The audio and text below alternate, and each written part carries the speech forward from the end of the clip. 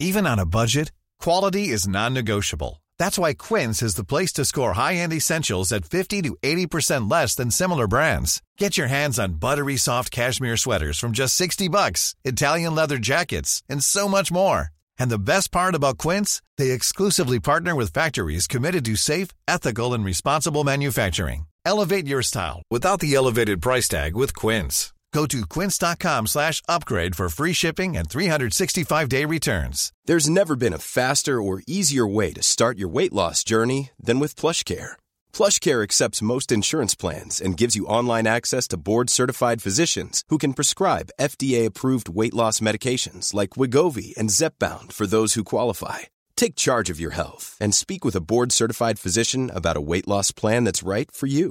Get started today at plushcare.com/weightloss. That's plushcare.com/weightloss. plushcare.com/weightloss.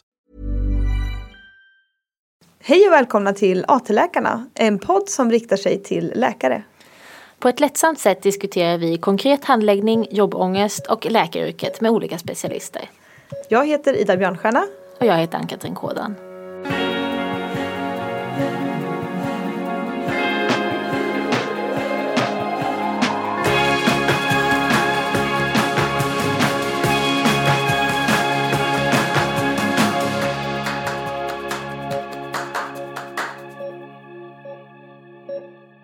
Välkomna till AT-läkarna och till ett litet specialavsnitt kan man säga. Ja, just det. Vi har ett samarbete med en awareness-kampanj som pågår just nu om aortastenos. Så det är det vi kommer fokusera lite extra på idag. Precis.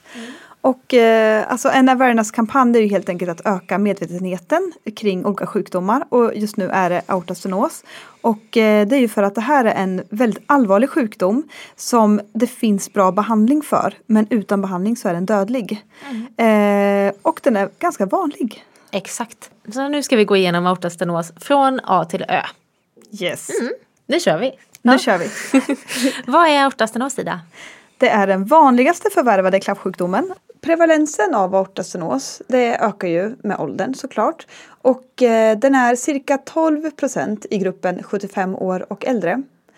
Och därav utgörs 3% av tät aortastenos. Och sån här tät aortastenos i gruppen 85 år och äldre är så hög som 6%.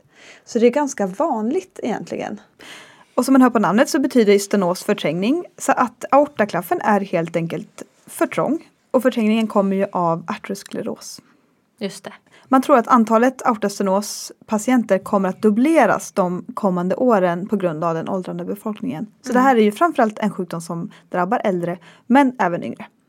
Och aortastenos kan bero på olika saker.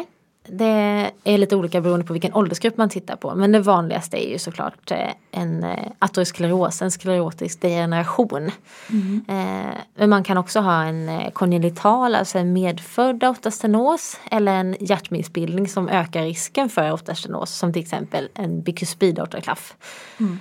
Sen en anledning som är mer vanlig global, men såklart finns i Sverige också, är reumatisk feber som i sin tur leder till en kronisk vulvulär fibros. Och då är det ju mer barn som drabbas. Och man kan också ha en infektiös endokardit som i sin tur leder till aortastenos. Till exempel vid ett intravenöst missbruk eller en klaffprotes. Exakt. Och vad får man för symptom där om man har en aortastenos? Ja, men det är ju det som är lite lurigt med aortastenos. Att symptomen kan lätt förväxlas med vanligt åldrande. När man blir gammal blir man ju tröttare, mera orkeslös och får lite försämrad kondition. Det kan vara helt normalt, men det kan också vara tidiga tecken av en aortastenos. Kardinalsymptomen vid uttalad aortastenos, det är angina, ansträngningsutlöst presynkope eller synkope och dyspné. Om det har gått så långt att man har fått hjärtsvikt, då är medianöverlevnaden 1-2 år. Om det är så att man har fått kärlkramp eller synkope så är det 3 års medianöverlevnad. Det är ganska lite verkligen. Ja, om man inte gör någonting åt det. För det finns bra behandling. När hjärtat ska pressa igenom blod genom den här trånga öppningen som aortastenosen innebär, då kommer ju det få arbeta hårdare. vilket kommer leda till en hypertrofiering av hjärtmuskulaturen. Och en större hjärtmuskulatur behöver ju mera syre, men den kommer få mindre syre för att koronalkärlen får sämre genomblödning. Och det hänger ihop med att koronalkärlen utgår ifrån aortaroten. Och när man har en aortastenos så kommer det, dels får man inte tillräckligt mycket blod genom aortastenosen eller genom aortaklaffen när man behöver mer blod. Och sen är det också så att rent flödet kommer gå mer centralt i aorta och inte ligga lika bra till längs kärlväggen. Och då kommer koronalkärlen inte få tillräckligt mycket blod. Just det. Och sen så finns det ju då några saker som kan göra att man upptäcker det här innan det har gått för långt. Och då dels så när man känner på pulsen så kan det vara vad som kallas för pulsus parvus et tardus. Och det betyder helt enkelt att pulsen är svag och att den kan palperas lite senare än själva hjärtljudet. Och sen så gällande blodtrycket så kan man egentligen säga det kan vara hur som helst. Men det kan vara, oftast är det normalt eller högt. Men om man har fått en hjärtsviktkomplikation så kan det vara lågt. Exakt. Men det viktigaste är ju blåsljudet. Absolut. Och det här blåsljudet, det låter så här.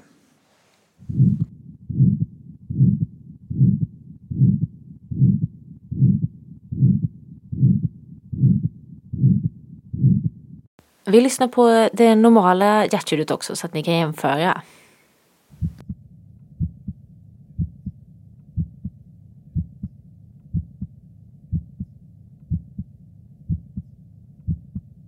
Och så blåsljudet så som det låter vid en aortastenos igen.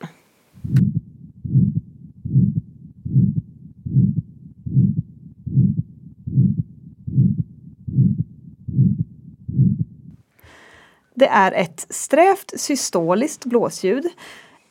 Det kan antingen vara tidigt i systole, men vid mera tätare stenos så är det senare i systole. Det hörs bäst över intercostalrum 2, alltså I2, på höger sida, alltså dexter.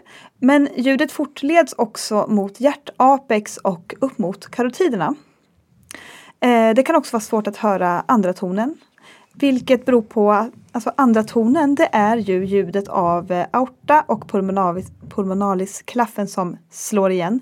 Men när man har en väldigt stenoserad aortaklaff så får man inte till den här klicket, det här liksom knycken, utan de är så stela så att det blir liksom inget bra ljud av det. Nej. Så att andra tonen hörs svagare. Just det. Vi tar och lyssnar bara en sista gång på hur det här systoliska blåsljudet låter.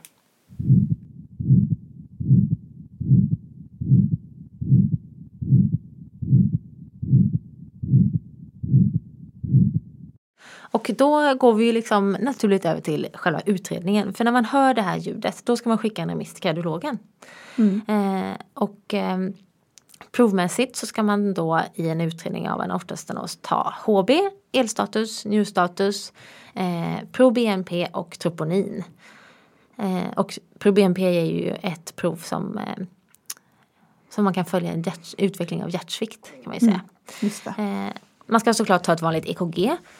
Och i det kan man ju då eventuellt se en förskjutning av elaxeln och tecken till vänsterkammarhypotrofi. Men ett normalt EKG gör ju inte att man inte har en aortastenos. Nej, men precis. Och den viktigaste delen i utredningen, det är ju ett hjärteko. Alltså en ekokardiografi, ett ultraljud av hjärtat. Och då får man information om klaffarnas förkalkningsgrad och rörlighet, alltså mobilitet. Man ser vänsterkammarens hypertrofigrad och funktion. Man ser alltså ejektionsfraktionen, och det är ju hur mycket vänsterkammaren pumpar ut i ett slag, alltså själva volymen. Man kan få fram flödeshastigheten över aortaklaffen, beräkna max- och medelgradient. Och det är alltså tryckskillnaden mellan kammare och aorta. Och sen ser man också hur mycket aortaklaffen öppnar sig.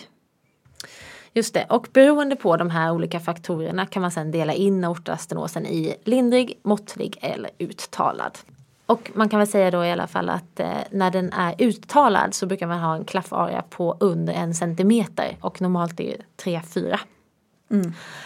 Andra undersökningar man kan göra är en kärlcancerröntgen Det gör man på alla som är över 40.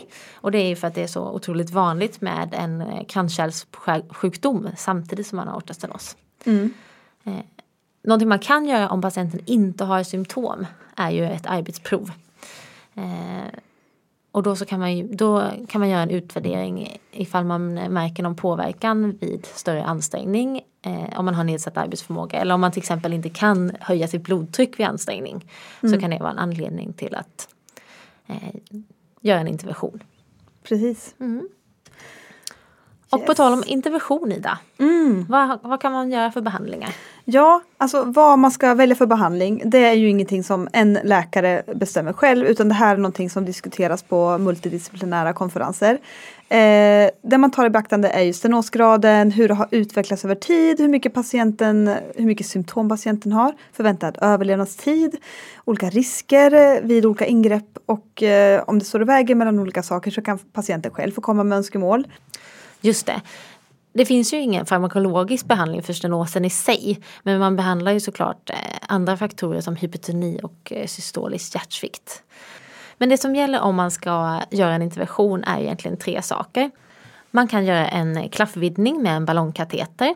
Men det gör man mest med patienter som är väldigt hemodynamiskt instabila eller i diagnostiskt syfte för att man inte riktigt vet vad det är som orsakar patientens symptom. Om det är aortastenosen eller något annat. Det är inte en botande behandling. Men annars så är ju behandlingen helt enkelt att sätta in en ny hjärtklaff. Antingen genom öppen operation, en sternotomi eller genom en kateterburen insättning av en hjärtklaff via ljumsken, så kallad TAVI.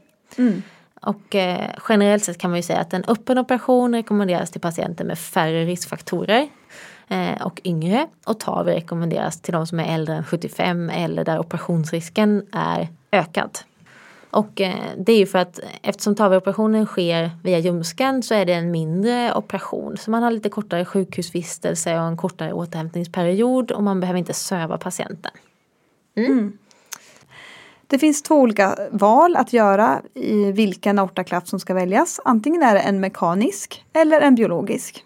Den mekaniska väljs till patienter med längre förväntad överlevnad än 10 år. Men det kräver att man kan tolerera antikoagulantia-behandling. För att man behöver livslång varanbehandling om man har en mekanisk aortaklaff. Den biologiska, den behöver man inte någon varanbehandling. Men den håller bara i 10 år. Så att om man har längre förväntad överlevnad än så är ju inte det här det bästa valet. Man kan byta ut den här om det skulle vara några problem eller så. Ja, det kan man göra. Ja, men då så. Då vet ni liksom det mesta om aortastenos. Ja, precis. Och vill ni veta mer så har vi lite tips. Dels kan ni läsa i Läkartidningen en artikel som heter Aortastenos, en vanlig sjukdom som kräver individualiserad handläggning. Och då är det faktiskt 2 av mina gamla kära klasskamrater som har skrivit den. Vendela Berglund och Gustav Mattsson. Tillsammans med Peter Magnusson som är överläkare i kardiologi. Sen så finns det en superbra hemsida. Just det, lyssna på hjärtat.se. Där kan man hitta mer information. Och sen så finns ju internetmedicin och alla vanliga. Ja, självklart. Precis. Ja. Men superkul att ni lyssnade på det här lite specialavsnittet. Ja. Missa inte aortastenoserna, lyssna efter blåsljud. Och sen så hörs vi om en vecka. Det gör vi. Hej då! Ha det bra, hej!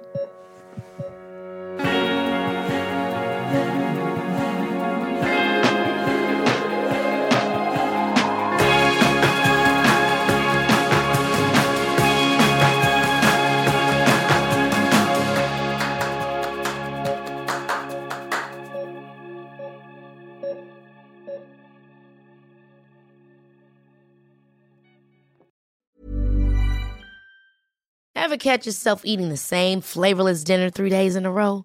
Dreaming of something better? Well, HelloFresh is your guilt-free dream come true, baby. It's me, Keke Palmer. Let's wake up those taste buds with hot, juicy pecan-crusted chicken or garlic butter shrimp scampi. Hello Fresh. Stop dreaming of all the delicious possibilities and dig in at HelloFresh.com. Let's get this dinner party started. Hey, it's Paige DeSorbo from Giggly Squad. High quality fashion without the price tag. Say hello to Quince. I'm snagging high-end essentials like cozy cashmere sweaters, sleek leather jackets, fine jewelry, and so much more. With Quince being 50 to 80% less than similar brands. And they partner with factories that prioritize safe, ethical, and responsible manufacturing. I love that. Luxury quality within reach. Go to quince.com/style to get free shipping and 365-day returns on your next order. Quince.com/style.